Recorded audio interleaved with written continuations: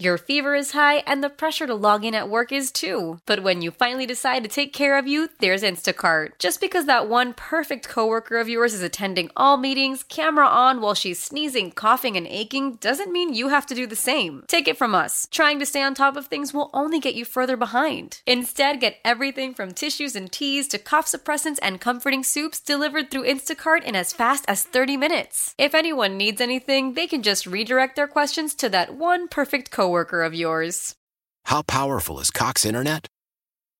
Powerful enough to let your band members in Vegas, Phoenix, and Rhode Island jam like you're all in the same garage.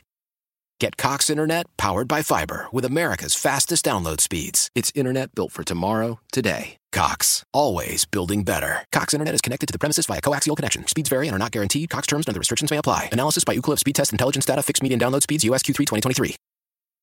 Executive Vice President of Baseball Operations, the General Manager of the Royals, JJ Picollo. It's been a couple weeks since we checked in with you. I think the last time we were talking about Bobby Wood Jr. and the big-time extension and everything. To this point, though, we're a week and a half, roughly 2 weeks into spring training. Does it feel like a year or so ago, or do you actually sense the optimism, the little more energy maybe based off of the offseason that you guys had? Yeah, there's definitely an excitement that's around this camp right now. A lot of new faces, guys that have done it before and done it for a long time, and there's a sense of urgency that's healthy, and also just a level of experience that maybe we haven't had in a few years. So it's been a really refreshing first couple weeks. When you guys got to camp, was one of the first things you guys talked about at spring training the uniforms, JJ? It has consistently come up seemingly across baseball, and I want to give you guys credit. Was it your idea to go with the big letters? I got to be honest, you might be the only team in baseball who thought of it. I'm a big fan. Well, it's certainly not my area of expertise, but we have people in place that are very aware of what's going on in the game and what the trends are, and luckily put up a little bit of a fight, and we were able to continue wearing the names on the back of our uniforms the way we like to wear them. So I know that's been popular with our fans, and it looks great. The uniforms look great. Are you going to be the only team in baseball this year with the big letters based on that, or can you appeal this mid-season? I don't know. I really don't know the answer to that, but I know there's been a lot of news about it, and I try to just stay concerned with what's going on the field.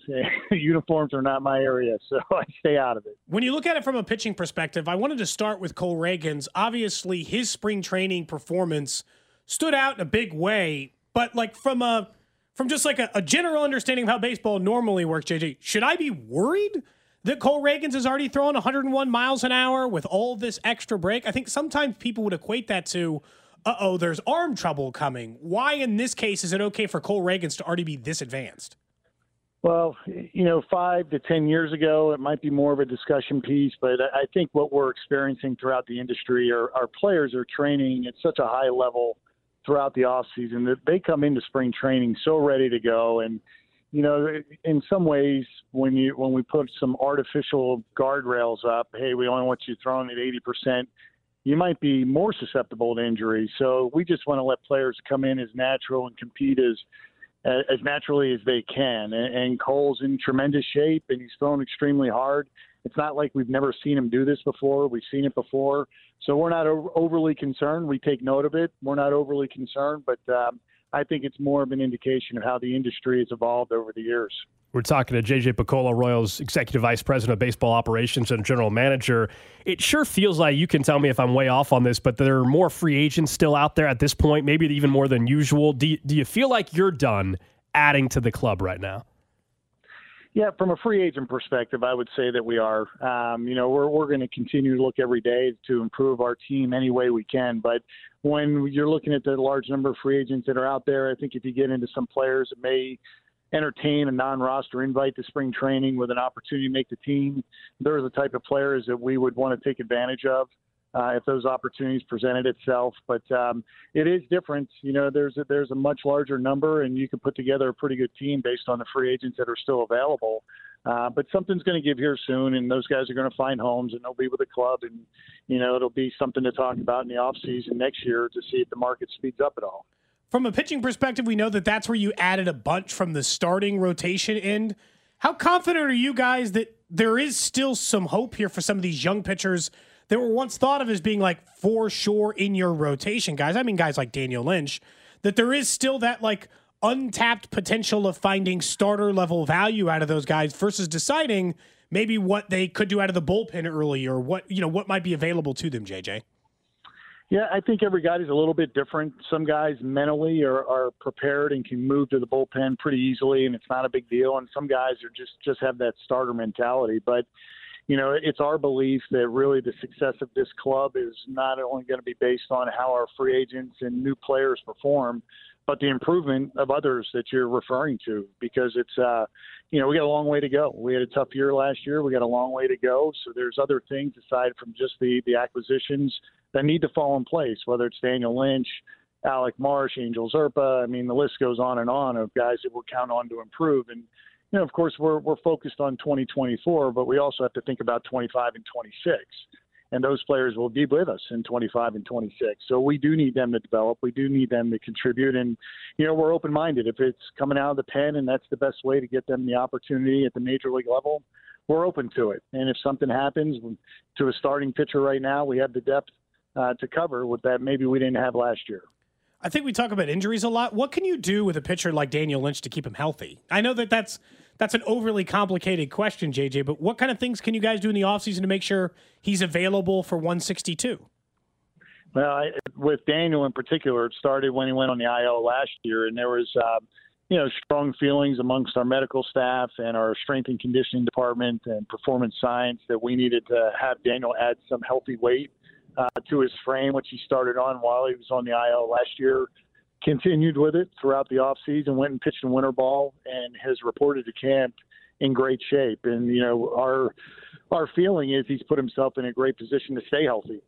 He's an incredible worker, but, just not to lock in on just Daniel, but every pitcher has a plan when they go into the offseason. And most of it centers around how do you stay healthy for 6-7 months of the baseball season. And Daniel's put himself in a great spot to start this year. Another pitcher, health-wise, you spoke, I think, just 2 or 3 days ago about Carlos Hernandez dealing with some right shoulder problems at this point in time. Obviously, you guys would like to have him back by the time we get to the start of the season, but is there a different feel, at least, with what you have in the bullpen? And it's not as if you are 100% counting on Carlos Hernandez, feeling like you have to have him available based off of other moves you guys were able to make. Yeah, it's unfortunate that he's not able to compete right now, and we're going to take that one slow, and we'll see. We need him healthy. We're not going to force him to get back on the mound prematurely. But, the depth that we've acquired in the offseason, along with the guys that we're returning, we are in a better spot to handle an injury like that. That was part of why we went and got John Schreiber, knowing that everything's so fragile. Day to day can change really quickly.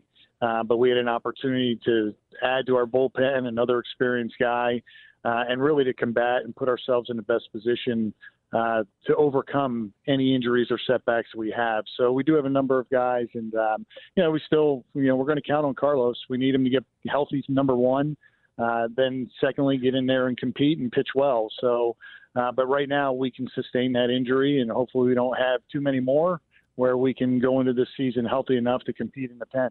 Speaking with Royals general manager JJ Picollo, I want to switch to the offensive side of the ball. I know you guys do internal projections just like any baseball team does. What do those projections say about where you guys can grow offensively? I know getting Vinny Pasquantino back healthy will make a difference for your offense, but how much better offensively do you guys think you can be? We spent a lot of time talking about the pitching. I think you're 23rd in runs scored last year. How much better do you think you are there? Well, there's two areas that we have to improve in. Number one is just getting on base at a higher rate. That's you can't score if you don't get to first base, so we got to get on base more.